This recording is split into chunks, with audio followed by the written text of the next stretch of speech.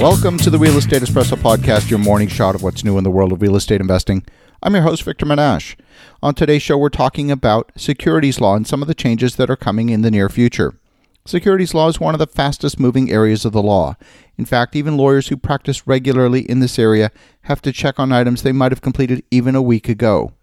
For example, the SEC had numerous exemptions under Regulation D. Exemption 505 was repealed, and as a result, we've seen a significant increase in the use of exemptions under 504 and 506.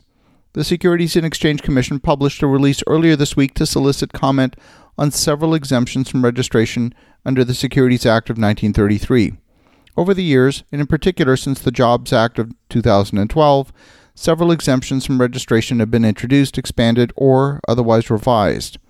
As a result, the overall framework for exempt offerings has changed significantly. The SEC believes the capital markets would benefit from a comprehensive review of the design and scope of the framework for offerings that are exempt from registration. Specifically, the Commission also believes that issuers and investors could both benefit from a framework that's more consistent, eliminates gaps and complexities. So the Commission is seeking comment on ways to simplify, harmonize, and improve the exempt offering framework. As a reminder, we're really just talking about exempt offerings. In the words of my good friend and securities attorney Mauricio Raould, there are three types of offerings. There are registered offerings, exempt offerings, and illegal offerings. Registered offerings are shares like General Electric that are traded in the public market. Exempt offerings follow a private placement memorandum or one of numerous exemptions that are listed under the SEC rules. And the third one's, well, then you're not necessarily going to go to jail, but they're really not permitted, and really I don't want you to be practicing in that area. The SEC is seeking to explore whether overlapping exemptions create confusions for both issuers trying to determine the most efficient path to raise capital. At the same time, they want to eliminate gaps in the framework that make it difficult, especially for smaller issuers, to rely on an exemption from registration when they're looking to raise capital at key stages in their business. They also consider whether limitations on who can invest in certain offerings or the amount they can invest provides the appropriate level of investor protection, or whether it poses an undue obstacle to capital formation or investor access to investment opportunities. For example, they're looking to explore whether they should revise the investor eligibility limits to focus particularly on the sophistication of the investor, the amount of the investment, or other criteria other than just income or net worth of the individual investor. In addition, they're looking to see whether they should do more to allow issuers to transition from one exempt offering to another and eventually to a registered offering. Generally speaking, the SEC wants issuers to go with registered offerings. Those are considered to be the safest from their point of view. In 2015, the FAST Act added Section 4 to the Securities Act, which exempts certain private resales of securities to accredited investors. All of these changes have had an impact.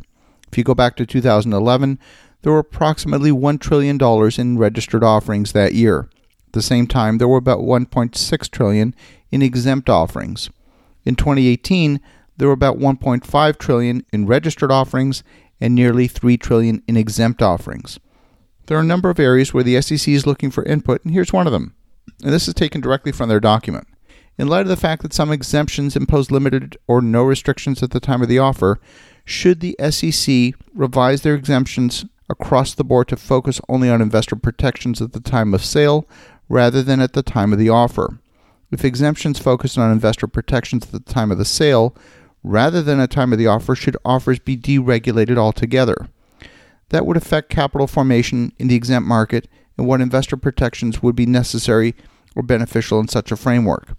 The questions they're asking, frankly, are really great questions, not the sort of thing I typically expect to see from governments. Here's another one.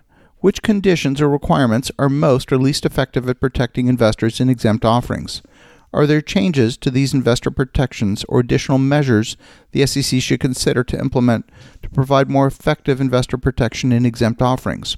Are there investor protection conditions that they should modify or eliminate because they're ineffective or unnecessary? One of the main areas the SEC is looking at is to expand the definition of accredited investor beyond just a net worth test. The report also discusses whether individuals with certain professional degrees or licenses or financial experience, or those who are advised by professionals, should be considered accredited investors. You can find out more about the entire process by visiting the SEC website. The link to the document is contained in the show notes for the podcast.